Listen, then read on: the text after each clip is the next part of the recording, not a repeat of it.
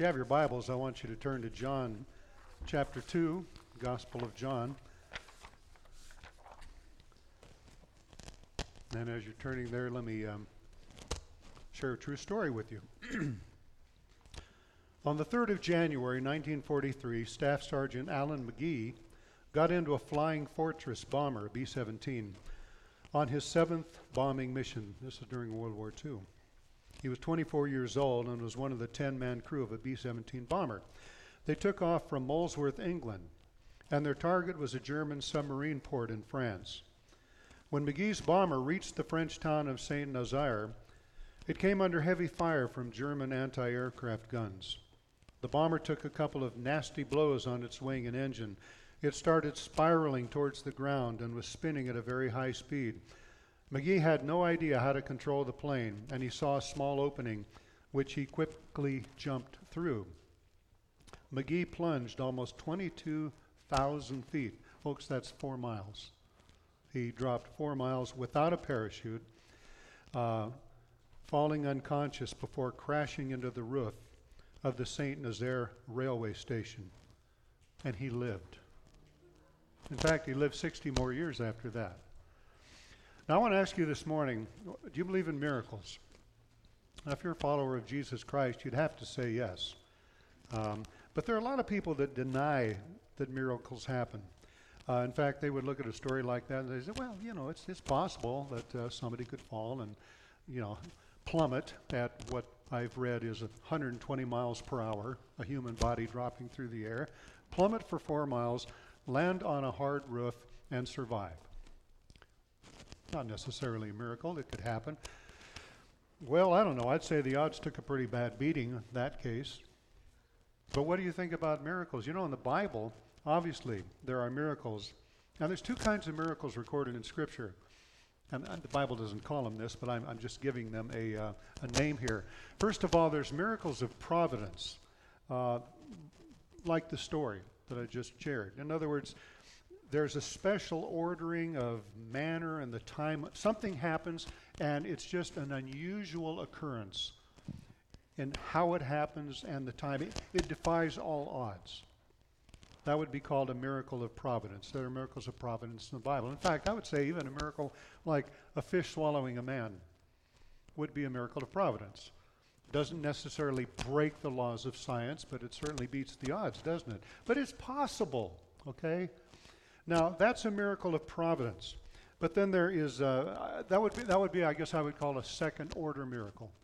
But a first-order miracle is where there is a new act of creation, when the natural laws are suspended. Some people might even say they're broken. Energy or order that defy the laws of thermodynamics. If you're a scientist, the basic laws of science, thermodynamics. And this is an occurrence that just breaks the mold of natural law. Something that only the power of God can accomplish. That's a first-order miracle, okay? Now today we're going to be looking at Jesus' first miracle, which is a miracle of the first order. So let's look at John chapter 2. And if you have your Bible, and even if you don't, let's stand together. I'm going to begin reading the first 12 verses of John chapter 2, where Jesus turns the water into wine and he turns unbelief into faith. It says, on the 3rd day there was a wedding at Cana in Galilee, and the mother of Jesus was there. Jesus also was invited to the wedding with his disciples. When the wine ran out, the mother of Jesus said to him, they have no wine. And Jesus said to her, woman, what does this have to do with me? My hour has not yet come. His mother said to the servants, do whatever he tells you. Now there were 6 stone water jars there for the Jewish rites of purification, each holding 20 or 30 gallons. Jesus said to the servants, fill the jars with water. And they filled them up to the brim. And he said to them, now draw some out and take it to the master of the feast. So they took it.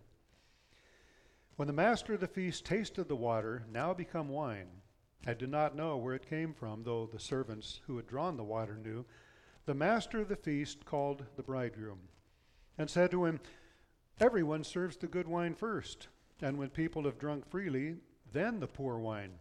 But you have kept the good wine until now. This, the first of his signs, Jesus did at Cana in Galilee and manifested his glory. And his disciples believed in him. After this, he went down to Capernaum with his mother and his brothers and his disciples, and they stayed there for a few days. Let's pray together.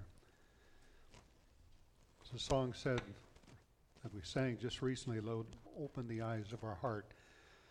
Give us understanding, and if we don't have understanding, give us faith. Faith to believe that you are a God of the impossible, a God who loves us, a God who is faithful. Truly, Lord, how abundant is your goodness to those who fear you and have worked for those who take refuge in you in the sight of the children of man. Truly, your mercies are great. They're new every morning. Great is your faithfulness, Lord, and we thank you for that.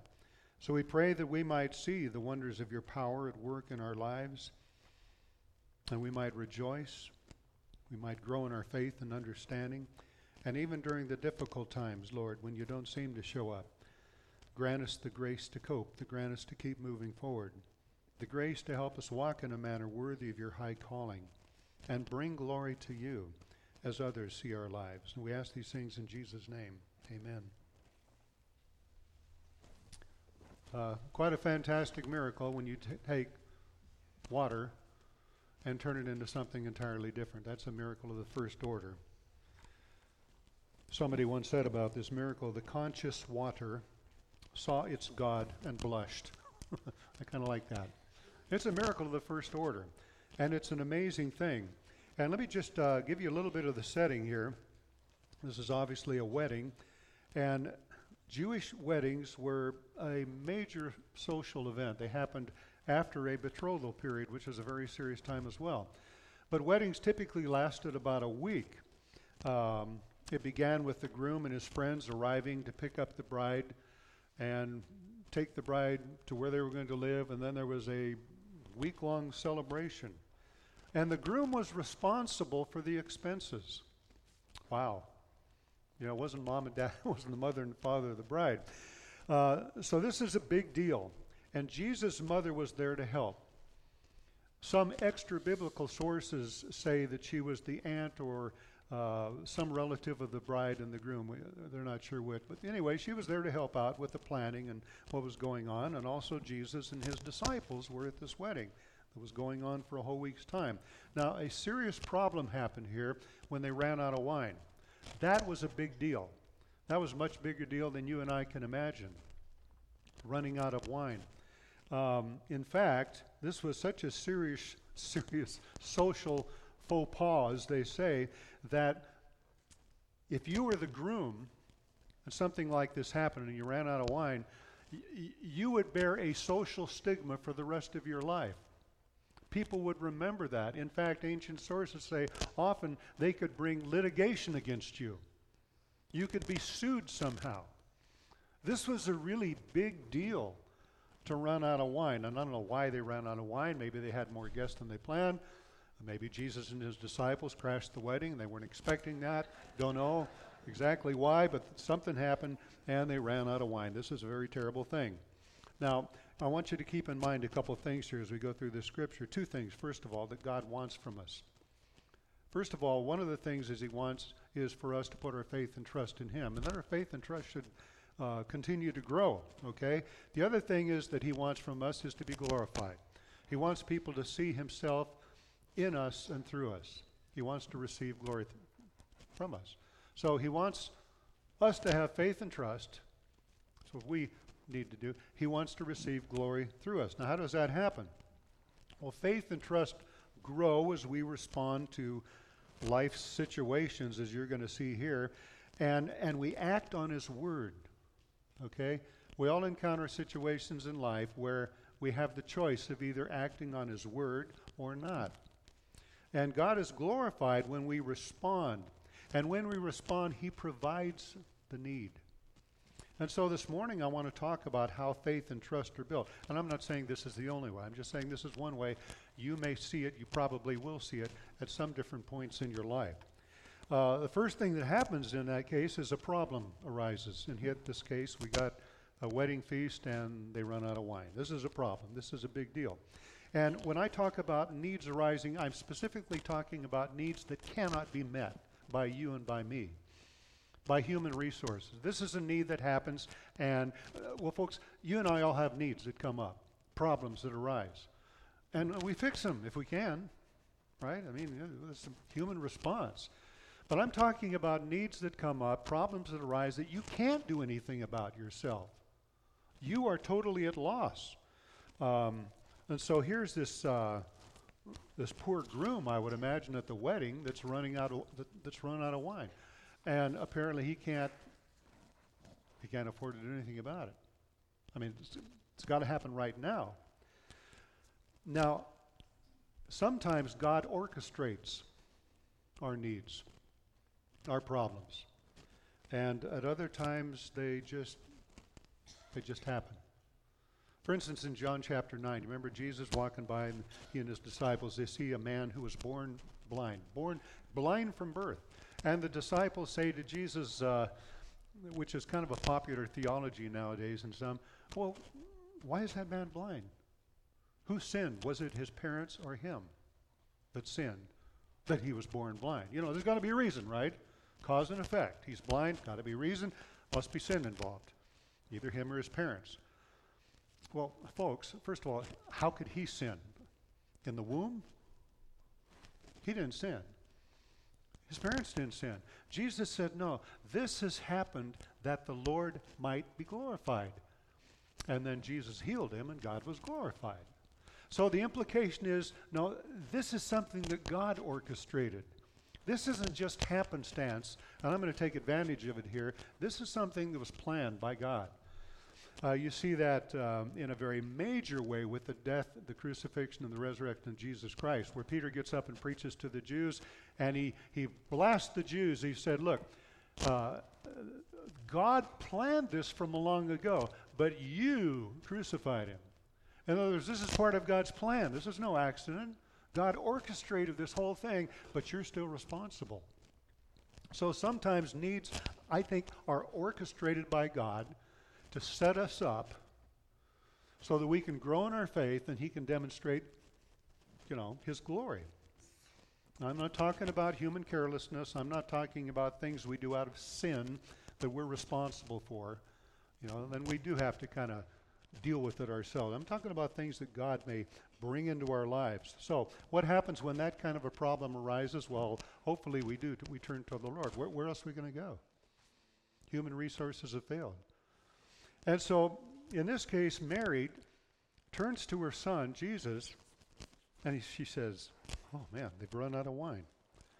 And I don't know what Mary was expecting him to do. He had not done any miracles yet. He wasn't a miracle worker as far as I know, but she still turns to Jesus, and somehow, I guess she figured she had the faith to believe that if she turned it over to Jesus, things would work out. But I don't think she knew what was going to happen here. So Jesus looks at his mother and he says, woman, what does this have to do with me? Now, if I responded to my mother like that, you'd say, that is so rude. Woman, bring me a beer. Kind of the macho kind of a thing. But it's really not what he meant. The word here, woman, the word in the Greek is gunai. And it doesn't have the disparaging, negative thing that you and I would take. It would be like saying a lady. He would say, lady, what does that have to do with me? Or we'd say, ma'am. It was actually when they used it, it was respectful, okay? So when you look at this, as I used to look at this and say, well, how do you answer his mother like that? It was not anything bad. He was just saying, woman, what does this have to do with me? Lady, what about? And the implication here is that Jesus is now going to officially finish or end his role as being the head of Mary's family. Joseph apparently by this time had died because he's never mentioned anymore.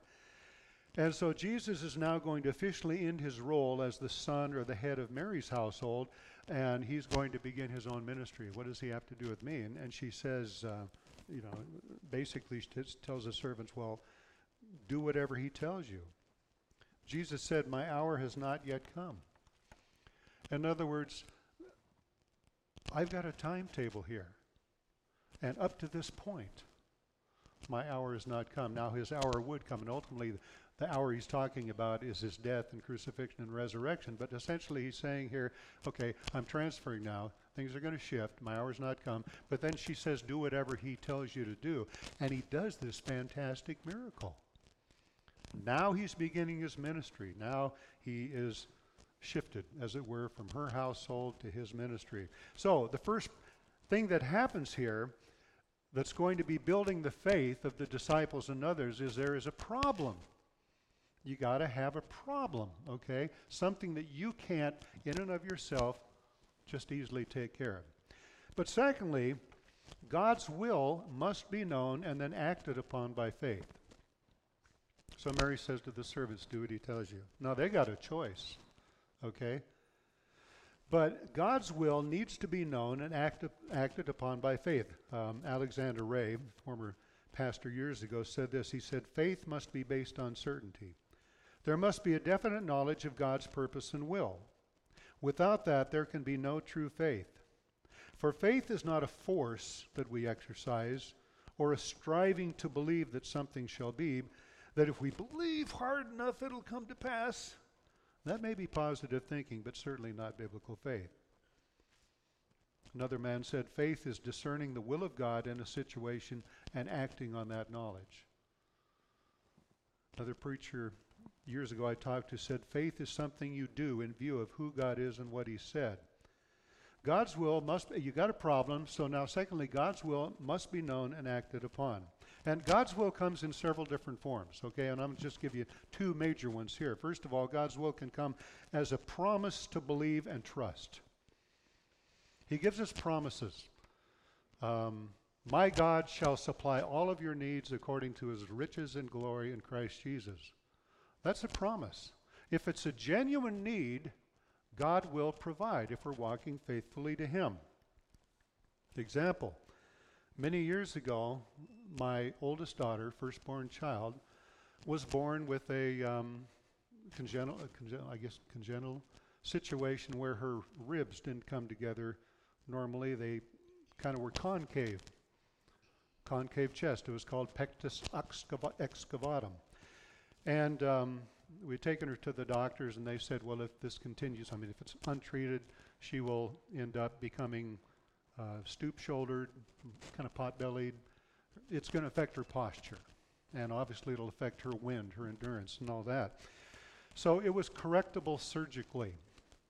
And the problem was I was just leaving a staff position at one church and was going off on my own. So I was leaving one insurance policy that the church had covered and was going to be getting a new policy. And Holly was just 3 years old, a few months after 3 years old. So I had no guarantee that this was going to be covered by either insurance, because one insurance said, it's a pre-existing condition, we won't cover it. That's what they said. The other one said, well, you've already gone off the policy, and so forth and so on. My wife and I really felt that it was the right thing to do to have it corrected at this point in time, which was what the doctors recommended. So we trusted the Lord. And this was hard because I thought, this is going to be so expensive. Children's Hospital up in Seattle. Get me in the hospital for over a week. ICU, the whole bit. Tens, thousands of dollars. I thought, I'm going to be paying this thing off for years. And we got down and we prayed. And we just felt it was the right thing to do. And she had the operation in the hospital for 9 days, as it turned out. And I can just remember, I guess, the tension of thinking how this is going to put us in financial bondage. But we kept praying for the Lord and saying, Lord, you brought us over here into this situation. I was a associate pastor, youth minister, music guy at the time, and we really felt God brought us over here. Lord, this is really your responsibility. Take care of us, right? My God shall supply all of his need. Quoted scripture to him as if God didn't know the Bible. And I remember several months later, I'm sitting there, and I'd left the staff position at the church, and I'd gone in business for myself, landscape architecture, and didn't have any clientele. And I'm trying to get work and all that, and I'm getting further and further behind. And I remember telling my late wife at the time, I said, we are $1,000 behind. Well, 40 years ago, that was a little bigger deal than it is now. And I said, I have no job in front of me. I don't know what to do. So we got down and we prayed. A couple days later, we got a check in the mail. And what actually happened was both insurance companies that we thought weren't probably going to cover it, both decided they would cover. And they both sent in 60% of the surgeon's fee. And so we wound up with a check made out to us of the remaining 40%, which was $1,000. Exactly what I needed. We made a profit off of our daughter's operation. Because both insurance companies paid. The year went on. I'm still struggling, trying to find work, starting to get behind again. Now she's got ear infection, got to get the tubes in the ears. Some of you moms know about that, and the pink medicine. And we're behind, and all of a sudden, like several months later in September, we get another check. This was for the hospital stay.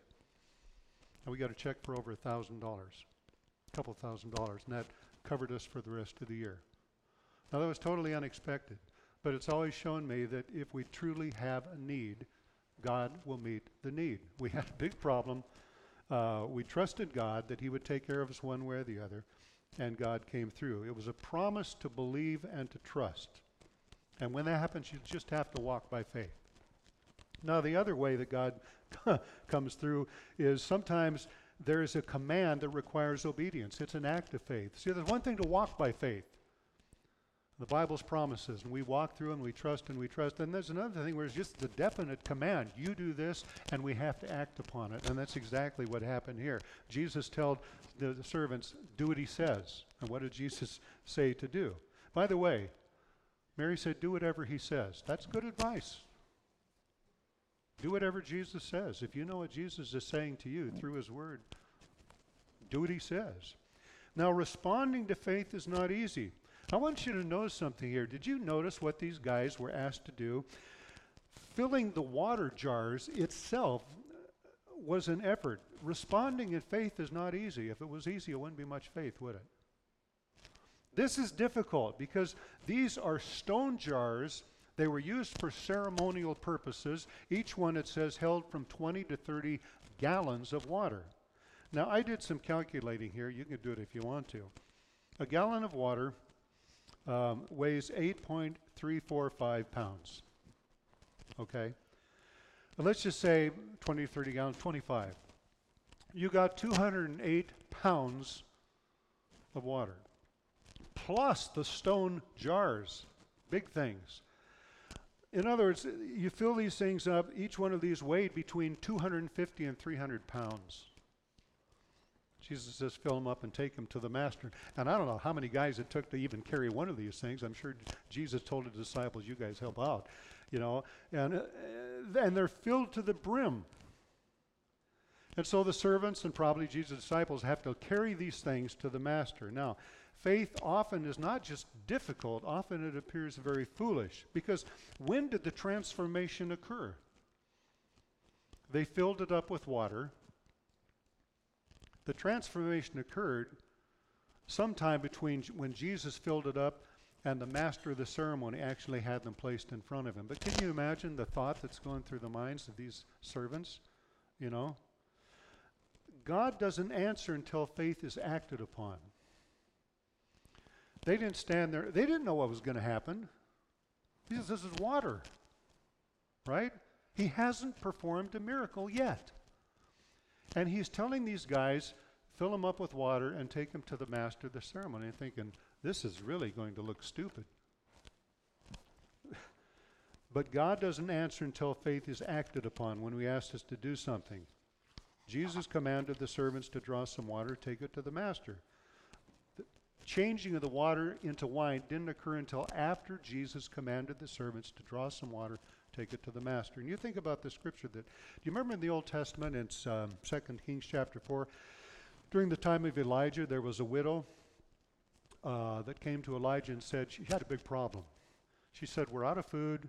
All we've got in the house is one little jar of oil. And Elijah gives us a strange command. He says, I want you to go send your kids out, your 2 boys out, and collect all the jars they can. Lots of jars, big jars. Why? He didn't tell her why. Well, that's going to look kind of foolish, isn't it, running around asking for jars? But the boys go out and they collect the jars they bring in.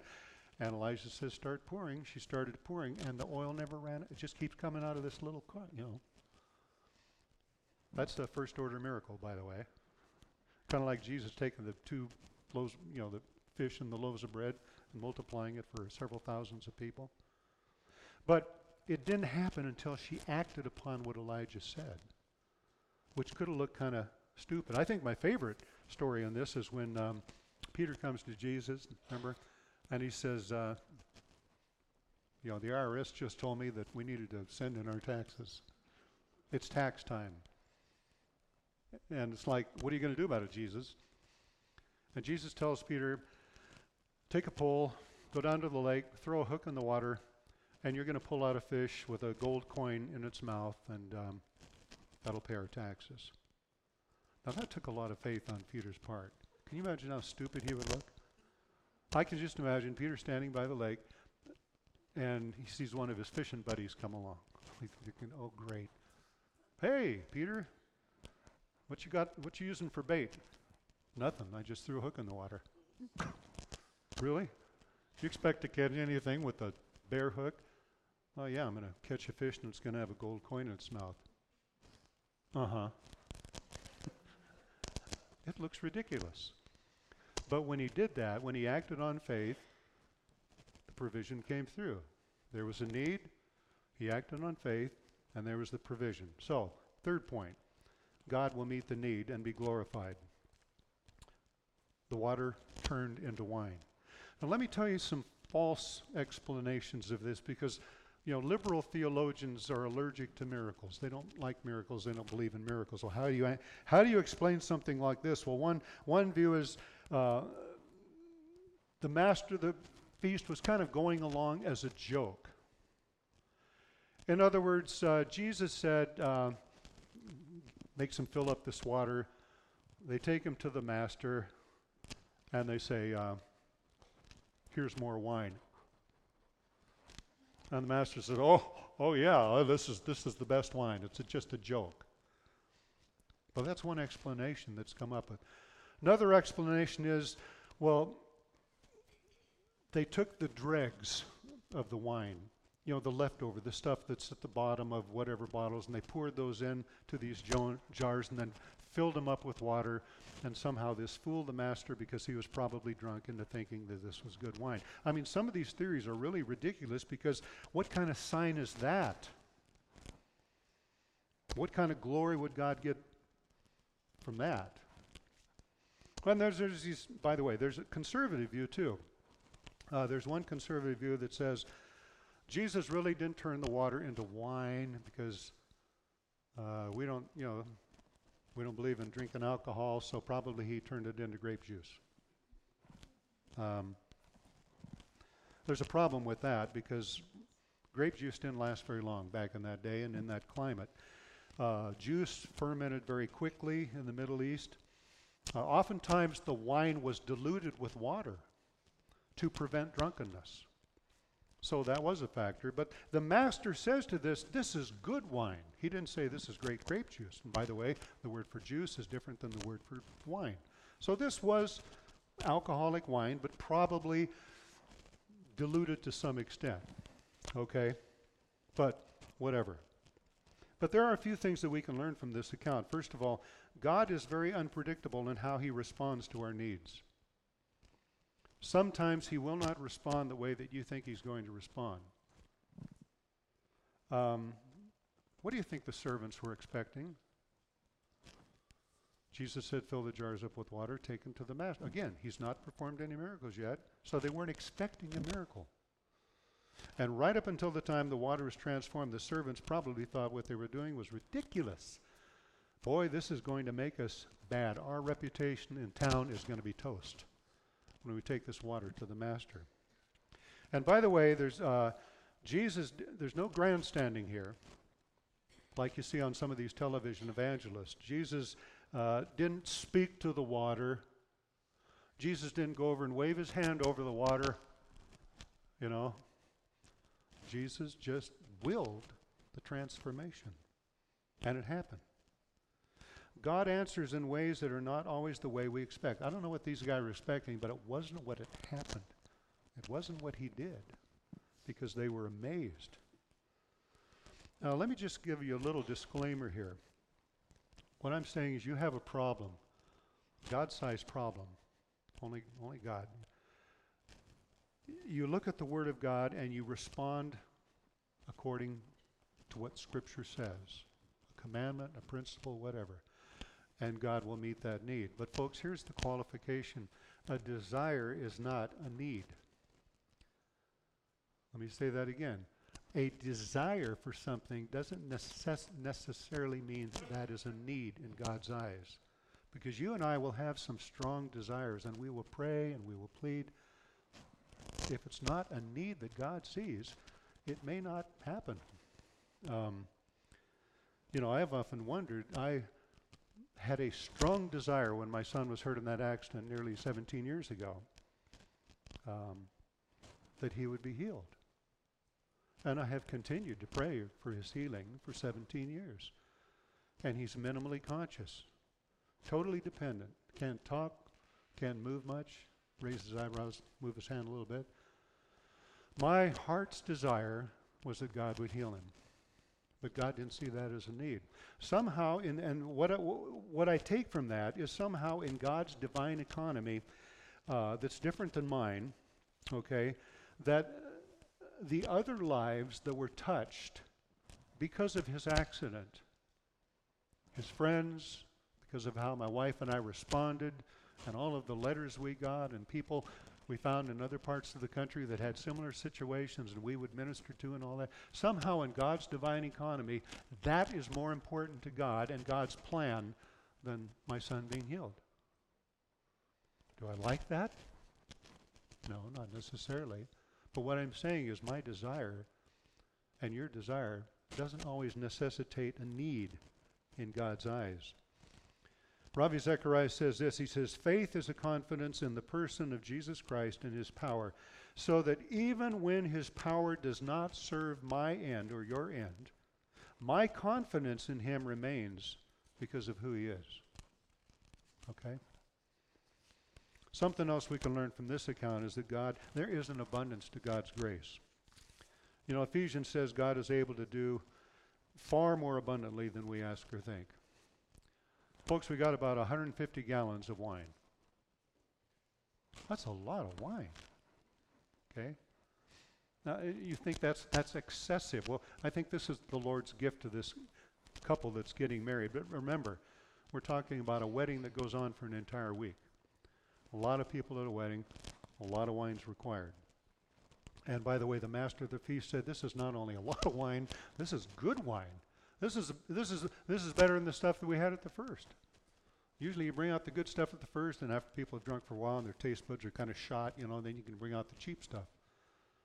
He says, man, this stuff's better than the first stuff.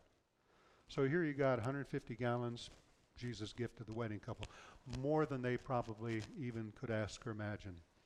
And in meeting the need, God's glory is revealed.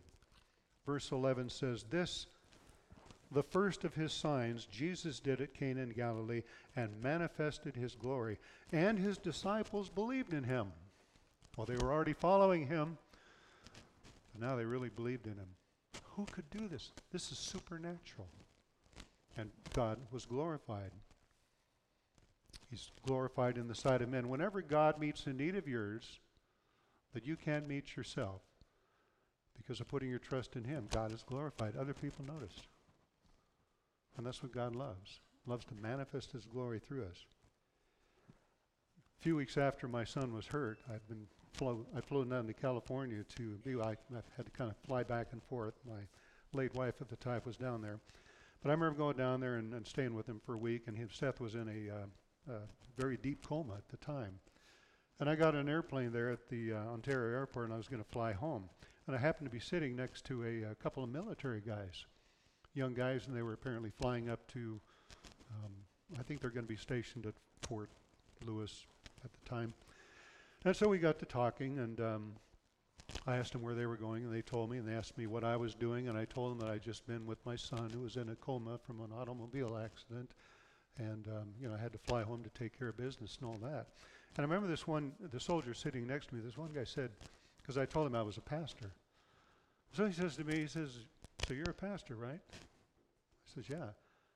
He says, "Well, you're kind of in the business of helping other people, comforting other people, doing what pastors do, aren't you?" And I said, "Well, I suppose I am." He says, "Well, what about you?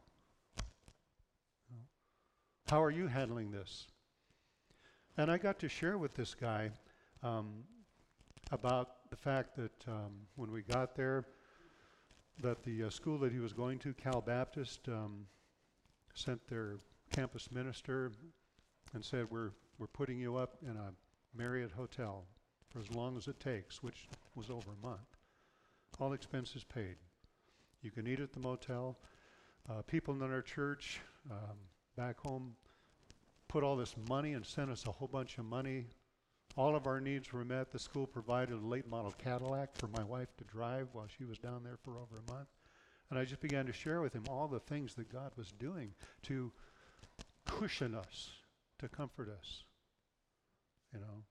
And I believe in that young man's eyes, God was glorified.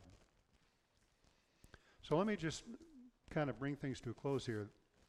Remember, God is absolutely sovereign. If you have trusted Jesus Christ and have become personally His possession, you and I are an object of His love. And when you and I encounter difficult situations that are beyond our control, what do? Do whatever He tells you. Okay? It could be just acting on a promise to believe and to trust. That would be walking in faith. And folks, sometimes this is hard because I said, your desires are not necessarily a need. And you may have strong desires that you struggle with. And you say to yourself, I don't like the way that God made me. I desire to be different.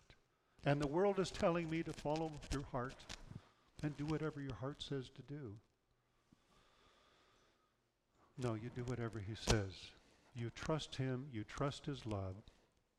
And even though those desires may never go away, the Bible promises that, just like that children's message a little while ago, someday you and I are transformed if we're children of God.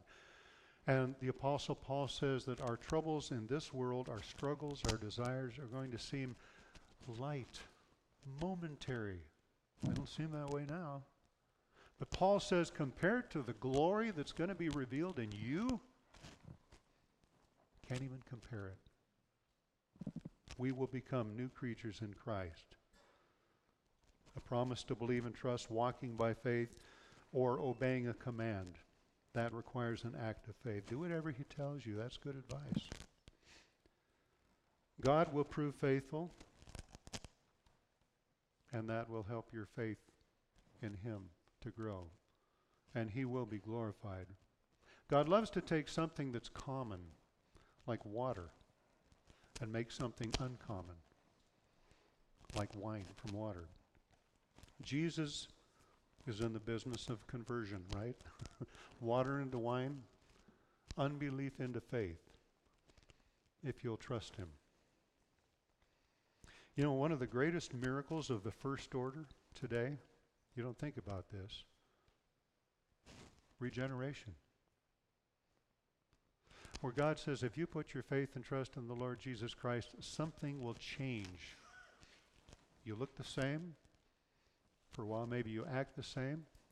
But you have become a new creature in Christ. And all of a sudden, you have been changed from something that's temporal, common. You're going to die, and you're going to die, and you're going to spend eternity apart from Christ. And a miracle has happened. You're now a new creature in Christ, and you're going to live forever in glory. That's a miracle of the first order, even though it doesn't seem like it. So let me ask you this morning. Some of you may be facing a pretty tough problem. How are you going to respond? Is there something in His Word where God is telling you, this is what you should do? This is a commandment, or is there just a principle in Scripture?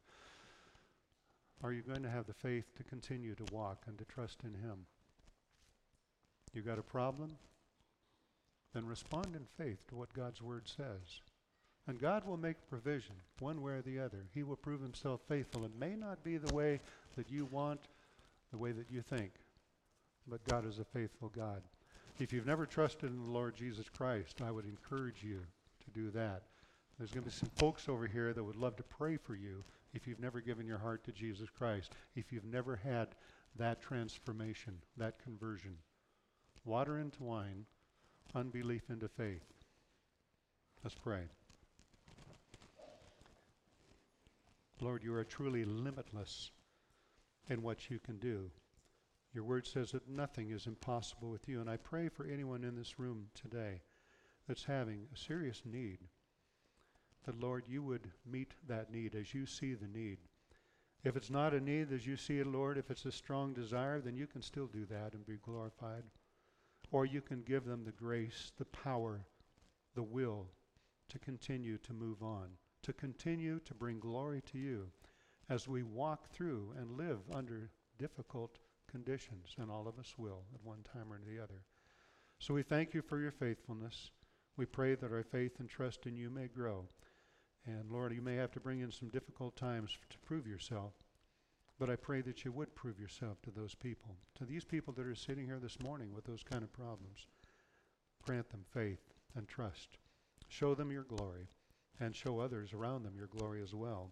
And we pray these things in Jesus' name. Amen. John, did you want to?